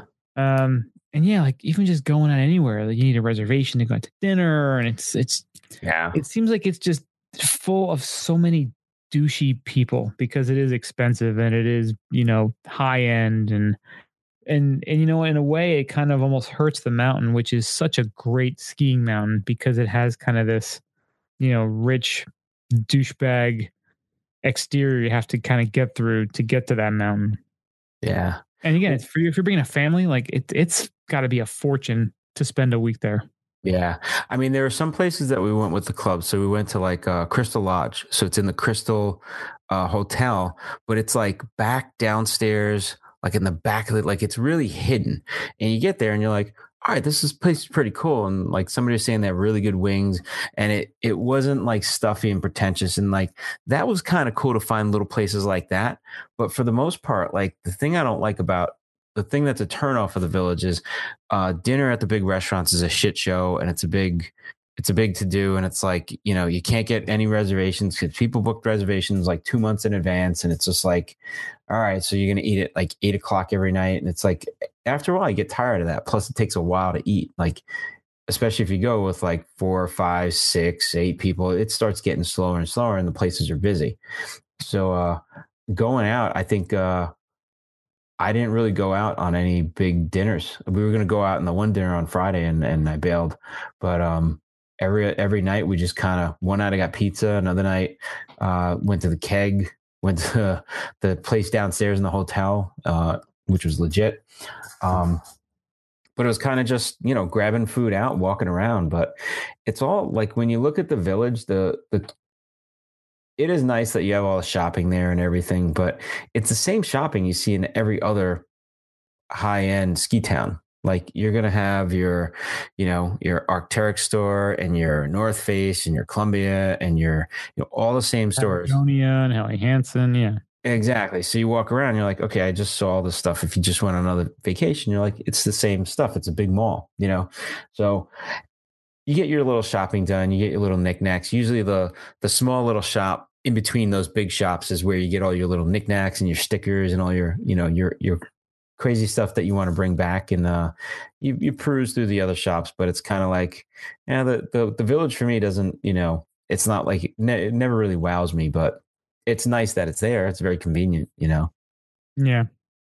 But yeah, I just they do have some stuff off the beaten path. Like if you go off of the main walk, like there's like the breakfast place that we went to. There's like a taco shop back there. That is awesome. Yeah, I went to Urban too. Was it Urban or Elm?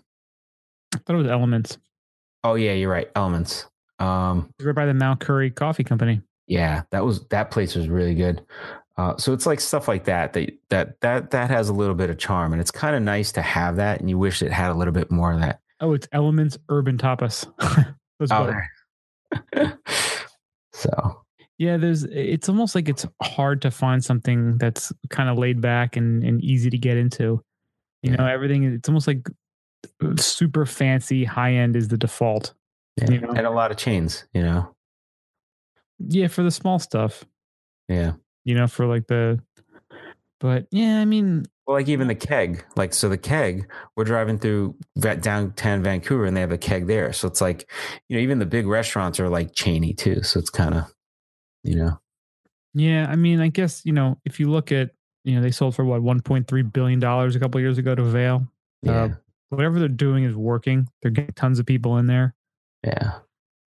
But, it's, I don't know. It's something about it just really drives me crazy. Those people. Because again, it's not the ski people, like they're obviously there, but they're the ones who are probably ordering something cheap and easy and eating in their room and hanging out and going to bed early so they can go up skiing the next morning and get first tracks. Yeah. Or it's cooking in the room or getting takeout or something. Yeah. It's just all these like scene stirs and just douchebags just kind of wandering around the village, just buying shit and not really skiing, just taking up space and filling up restaurants. So the first night we're there, we decide we're going to walk around town and just get some freaking pizza, or we're going to go to the Keg, get a burger, like just something normal. We're just going to hop in anywhere that we can get something. That was a Saturday night, right? That was a Saturday night. Yeah. Yeah. Which is always the worst. Right. So we're like, look, I'm not expecting to get any place to go to the Keg. It's packed. We go. So we're like, fuck it, Avalanche Pizza. We'll just get some pizza and just go back, get some sleep. So I'm talking to people the next day. They're like, yeah, we went over to the sushi place and they had no seating available. We went to another because they wanted to eat sushi. Went to another place that had sushi. They ran out of sushi. All the other places looked at us like, no, we're not going to let you in because we're busy. And that's it. Like they got like attitude from some of the people. And I was like, a group of 12.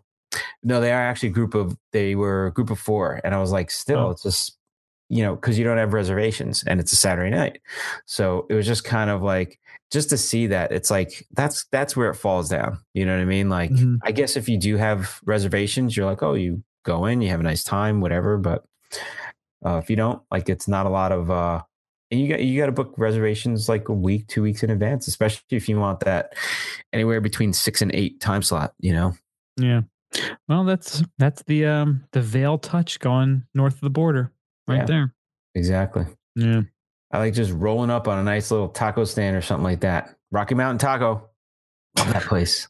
Fucking love those guys too. That's what they need, a couple food trucks out there. Something for the common folk, for us. Dude, I would contribute to a Rocky Mountain Taco truck out there. That'd be awesome. It's like a renegade taco truck. Rocky Mountain Taco and Whistler Bud Shop combined, man. Just like they have in Vail. That would be awesome. Rolling Bud and Burrito. And you need a brewery right there too. That's the formula. That's the hat trick. The trifecta. It is kind of funny, like putting on Canadian Sports Center and seeing curling highlights. That was pretty cool, though. Dude, they had the big tournament going on. We were watching curling every morning. Yeah. Couldn't get enough of it. I was like, damn. Curling and hockey, that's all you saw. It's a beautiful thing. Huh. All right. So any other last remarks on the Whistler trip? No, it was good. Put this one in the books. Gonna save. I posted all my pictures and got a lot of good memories. Made some more friends, so that was good. Yeah, it's a great spot. You know, the skiing is great. The village is it can be. It depends what you're into. It could be all good and all bad at the same time. Exactly, but the mountain itself, it more than redeems itself. That's for sure. Yeah. So we'll post links to all of some of our favorites. Maybe have a few pictures and video links at skibumpodcast.com. Under the ropes.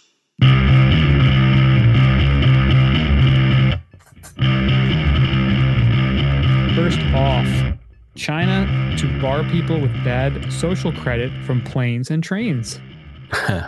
So this sounds like that freaking first episode of Black Mirror last season. Yeah. China said it will begin applying its so-called social credit system to flights and trains and stop people who have committed misdeeds from taking such transport for up to a year. Wow. People who would be put on the restricted lists included those found to have committed acts like spreading false information about terrorism and causing trouble on flights, as well as those who used expired tickets or smoked on trains, according to statements issued on the National Development and Reform Commission's website on Friday. Those found to have committed financial wrongdoing, such as employers who failed to pay social insurance or people who have failed to pay fines, would also face these restrictions, said the statements, which were dated March 2nd. So this is a little bit creepy. This is one of those things that can be a very slippery slope and start spiraling out of control very quickly. Well, some of it I agree with. Spreading false information about terrorism and causing trouble on flights, that gets you on the no-fly list, I thought. Like, that's kind of already there. But isn't that kind of where it starts? And then they're like, yeah, well, this person doesn't like, think about the person in charge of that National Development and Reform Commission. Like, yeah, that guy was a jerk off to me in high school. Like, fuck him. He can't go on the plane. Like, yeah. Whenever you put people in charge of something like this, they will always do the most douchey, terrible things to people. Yeah, it is China though. Experiment where they put the people made people like prison guards and other people just regular prisoners, and the way the prison guards took advantage of the other people. Yeah, it's the same thing with this. Oh yeah, but it is China, by the way. So let's not keep. I mean, they are communists and they do whatever the hell they want. Oh, China's been crushing it lately, haven't they? Yeah. Yep. So, yeah, it's just that's China. Speaking of crushing it. There's an out-of-control Chinese space station that is going to crash into the Earth. Nobody knows when or where, but they're saying anywhere from, I think they're saying California all the way through Pennsylvania, it could fall somewhere. So it's kind of like a lottery system right there. So you could hit the lottery or you can get crushed by a space station. You never know. Unlucky lottery, right? The unlucky lottery. So they're saying they're tracking this. It's a collapsing satellite, and I guess China for some time now they're saying back I think it was like a few years ago, it stopped responding to I guess commands to do stuff. And I think they had like some astronauts visit at one time, and it's in the whole time it's been around. So they're saying that it's going to crash, and they're thinking it's going to fall within the next few days. So they're saying between Saturday and Monday morning, and it's going to fall anywhere. They're saying potentially the U.S. They're hoping it falls in the ocean, but you just never know. This is like the old, I don't know if you remember, maybe I'm showing my age, but remember Skylab? When that was coming down, everybody's making jokes about it crushing them. So this is kind of the same thing. Shit's going to fall down from the sky. Oh, man. So basically, anywhere in the U.S., you got to keep your head on a swivel the next few days. See something coming out, you better run. But they're saying don't touch it because there's probably going to be some toxic stuff that falls with it. So don't inhale it and don't touch it. But I think that might just be a ploy to, get them to return it. They're saying we got to return it back. I mean, I don't know. If I find it, I'm keeping that shit. So if it like crushes your dog, you're gonna be like, oh, I got to return this. I ain't returning shit. I'm gonna blow that shit up.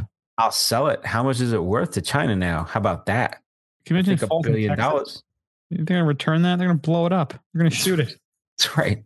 Hey, I'll sell it back to them at a premium. They'll put some monster truck tires on and drive it around. That's right. We got your Skylab here. Yeah, there's a lot of. Use your shitty queer Chinese satellite right here. Come on and get it, man. 35-inch Mickey Thompson's on there right now. Yeah, that's right. You eat 10 chocolate bars and you can have this satellite. I want to see. Come on, everybody over. We have some delicious chocolate from America. Why don't you eat all this and then we can take the rocket back home? Yeah, so we'll see where it goes. I mean, it's kind of like we should have a pool, like what state it falls in. Like Vegas should have a line on this. Where's it going to fall? Probably do. Probably do. Let's see if there's a line. All right. All right. This story is yours too. This is your. So this is a follow up. Mike Hughes, the flat earther that he made his own rocket, and we covered it. I gotta say, this is a while ago. I don't know how many episodes, but I think it was back in November. Right? Yeah. He's a 61-year-old limo driver, and he's a self-taught rocket scientist, which I don't know what that really means. I guess if you build a rocket, you're kind of a rocket scientist.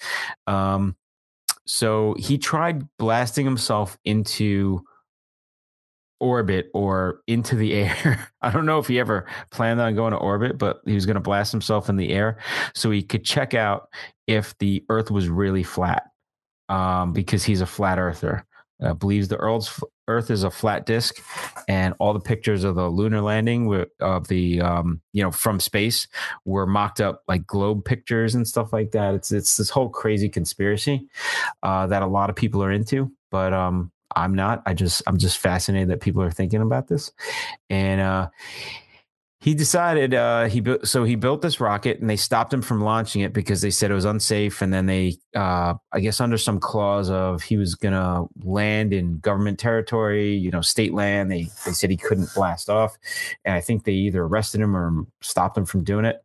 So after many delays, he propelled himself almost 2,000 feet into the air Saturday before a hard landing in the Mojave Desert, about 200 miles east of Los Angeles. So he told the Associated Press that outside of an aching back, he's fine after the launch near Amboy, California. So he had this is just so crazy. So he got checked out by paramedics after his steam-powered craft emblazed with the words "Flat Earth, return to the ground."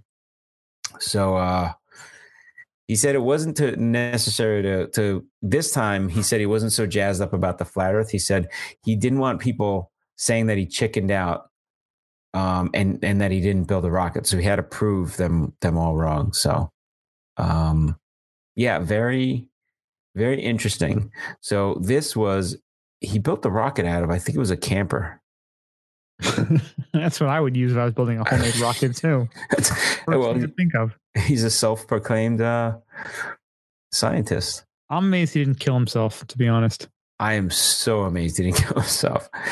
So they say it estimated that he has an assistant. That's got to be some fucking crew. He estimated that he was going about 350 miles an hour before deploying a parachute. And then they said he was dropping too fast, even though he sent out a second parachute. So even with the two parachutes, it was a rough landing. So I think he should just be happy that he's alive, because I don't really. He's a rocket scientist, not a parachute scientist. I don't really understand how he survived that. So I think it's pretty impressive that he did. That's what's blowing my mind, is that he survived this. I think they have video of the launch. Oh my God, there better be. Yes, there is. First flat Earth launch ever. 3/24/18. Why doesn't he take his RV and just drive around the Earth to see if it's flat or not? And Oh, find the it's edge? up. Let's see that shit fall. It went up pretty good. Oh yeah, there's no way that was going anywhere. It goes up and then it just stops giving any gas, and it's like, oh, that shit's coming back. You're coming in hot. It's not like you're watching the Tesla rocket where it's like, oh, that shit's going up really high. Like this was like, yeah, I don't think it's going up high. Yeah. But it was steam powered. I mean, it's impressive that it was steam powered, but why doesn't this guy take his camper and drive to the edge of the Earth if he believes it has an edge? Because that's what he made the rocket out of. So you can't drive it anymore. Yeah. Yeah, very interesting. So there's a whole video of this guy. Yeah, we'll have it on the website if you want to check it out. I gotta say, him and Bear Suit Man, I'm fascinated with right now. Yeah. Maybe those two guys can get together and figure something out. Oh, Bear Suit Flat Earth. What's his name? Troy Hurtubise. Troy Hurtubise. I know his name like it was yesterday. Guy's the man. And if anybody hasn't seen Bear Suit Man, you got to YouTube that shit because it is hilarious. One of our faves. I like when they put the music.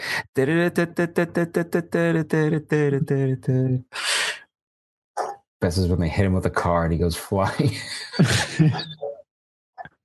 All right, next up. Toronto chef butchers deer, eats steak in front of vegan protesters.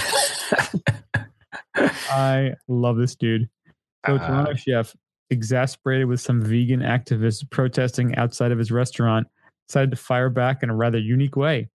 A small group of vegans gathered outside of the Antler Kitchen and Bar, a West End Toronto restaurant, with a banner and cameras to protest the eating and butchering of meat this weekend. The vegans have been protesting there regularly, and the Antler has responded with a few stunts, like pushing their foie gras usage. Jeez. This time, though, much to the vegans' chagrin, Michael Hunter, the restaurant's chef who specializes in wild game meat, upped his game by hauling a leg of deer out of the window and started carving it up in full view of the protesters. Damn. Police there to oversee the protests went in to talk to Hunter during this, but decided that, hell, since it's his restaurant, he can do what he likes. That's right. Yeah. In a video provided to Unilad, you hear the protesters were none too pleased. He's doing this deliberately to mock and taunt us because we're vegans, says the man behind the camera. That's the voice I made up for him. He could talk totally differently, but I'm assuming that's probably how he talks. As you can see, the owner has brought the leg of a recently murdered animal to the front of the restaurant to taunt the activists. Yeah. From there, Hunter didn't really pay any heed to the protesters. He just butchered part of the deer, cutting off a good-sized hunk of meat. The chef then took his meat and headed to the back of his restaurant. When he returned to the window, he had a big plate with just a sole chunk of, most likely the recently butchered meat, cooked to perfection on it. No garnish, no sides, just meat. One sitting, he quickly went to town on the steak. It's awesome. I can't stop you assholes from protesting, but you can't stop me from eating my meat. That's right. That guy is a badass. I freaking love that guy. You know, it's just like, so the guy has a business as a restaurant. Why are you coming down on him? I don't know. I understand you want to protest, but why you got to protest at somebody else's expense? He's not the guy that's killing every animal in the world. He's just a restaurant. It says in this article, it says one of the protesters said that the reason for targeting Antler was because it's a small business that uses ethical meat. That's exactly why you should leave him alone. Exactly. These people are just delusional assholes. So you're targeting them because they're doing it in an ethical way, and you're not targeting the ones that are not doing it in an ethical way. And it's a small business, so you want to try to put them out of business. Like, it just doesn't make any sense. Well, apparently the protesters don't believe in the concept of ethical meat. Okay, but you're trying to put another small business out of business. They prefer unethical meat. So you're going to let the big companies go do whatever they want, and you're going to go after the little guy. That's really, really smart. Yeah, it's just a bunch of angry assholes who are mad at their dad for some reason and are just a bunch of just have nothing else going on. So it's going to bitch and protest and just try to ruin someone else's hard work. Let me see this photo right here. So this asshole, I think, is wearing. Let's see. He's wearing leather. He's got a suede jacket. Yeah. Yeah. Hey, you do that every day. Set up the kitchen right there and watch him set up That's the right. grill right there of the kitchen, right by the window. I'm in Toronto. I'm going to Antler Kitchen and Bar, getting a giant steak. Dude, that's like fucking Gallagher's. They got all the meat hanging in the front window. Yeah. Right. That's crazy. No one protesting there. Yeah. You know why? Because it's in New York. They're like, the fuck out of here. Yeah. You. Come on. Vinny, Bobby, let's get rid of these assholes. Yep. All right. And the final story we have is a doozy. So a New Zealand man finally admitted that he used a ruse to sleep with a woman. Who hasn't? This wow, is like been a guy use a ruse to sleep with a woman? It's like this has been going on since the beginning of time. So his ruse was he I guess he must have targeted this woman, but he admitted in court that he tricked a woman to having sex with him, telling her he had been poisoned and would die within 48 hours unless she had sex with him. So 24-year-old con artist pled guilty Friday to sexual connection induced by threat in district court. Like, I don't understand why induced by threat. So the way the scam worked is the man who is not identified showed up at the woman's home, red-faced and bent over, told her he had been beaten up and forced to drink a vial of poison. He said there is no antidote available, and the only cure is to sweat out the toxins within 48 hours. When she suggested like the plot of Crank, his exact plot, like he saw the movie Crank and was like, I think I can get laid from this. When she suggested he go for a brisk jog, he declined, saying the toxins could only be eliminated in a particular way. At that point, the woman began receiving emails from an unknown address corroborating his story, and the emails directed her to perform sexual acts on the man 4 times and have intercourse 3 times within 48 hours. So this guy was hanging out for 48 hours. Police say she consented in order to save the man's life. So it was consensual. I mean, just because she was helping a guy out, she's helping a brother out. And now this dummy's pregnant with this retard combination of this chick too stupid to realize this guy's full of shit, and this con artist asshole. So at 48 hours, this guy walks away. He had a nice night. She consented. She helped save his life. Everybody feels good.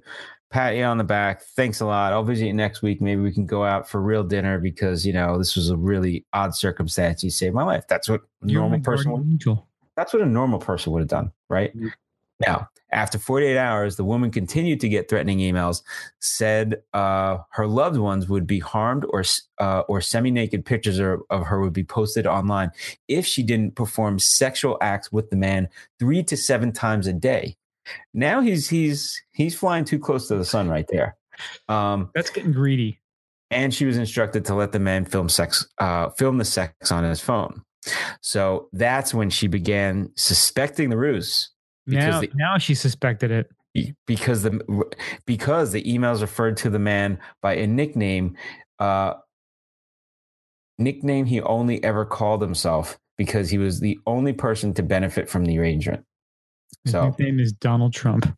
She eventually reported him to police, and now he faces sentencing. So I don't know who's dumber, the guy that's taking Crank, and it's pretty clever.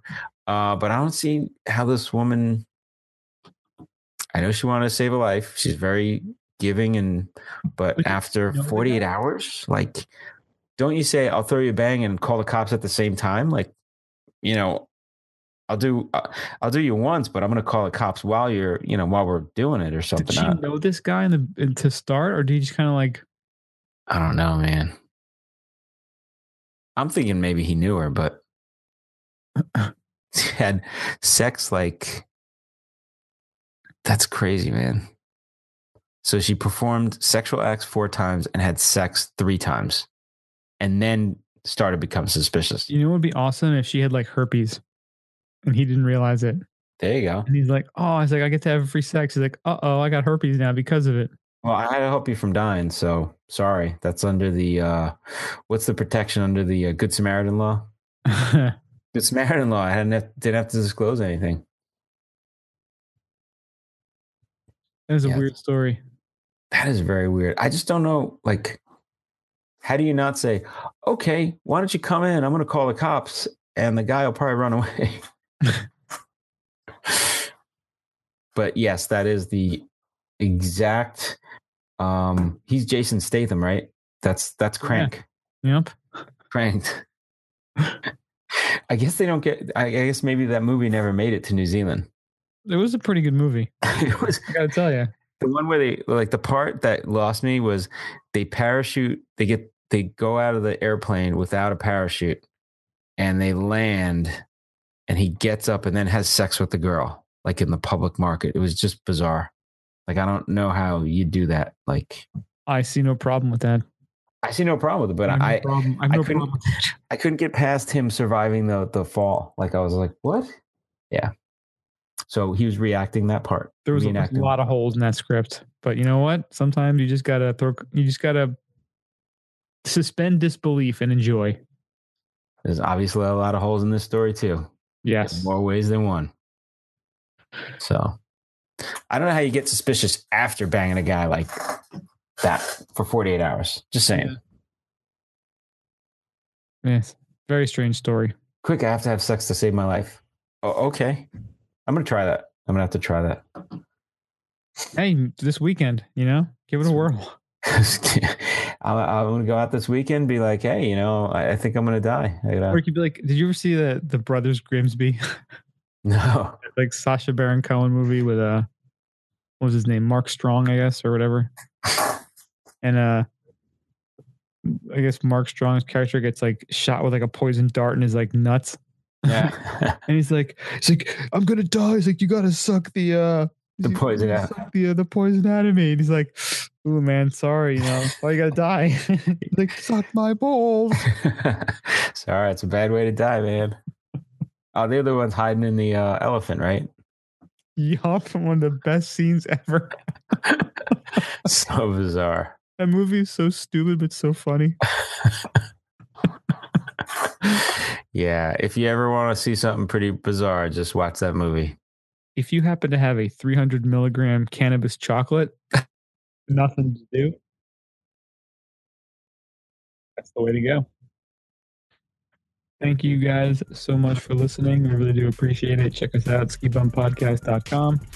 We are on all the socials, facebook.com/skibumpodcast, instagram.com/skibumpodcast, twitter.com/skibumpodcast. Check us out on Pinterest. We are the Highfalutins, and we're also on SoundCloud as Highfalutin-Skibum. Thank you guys again for listening. Please go on to your favorite podcast apps and rate us, and we will see you guys next week.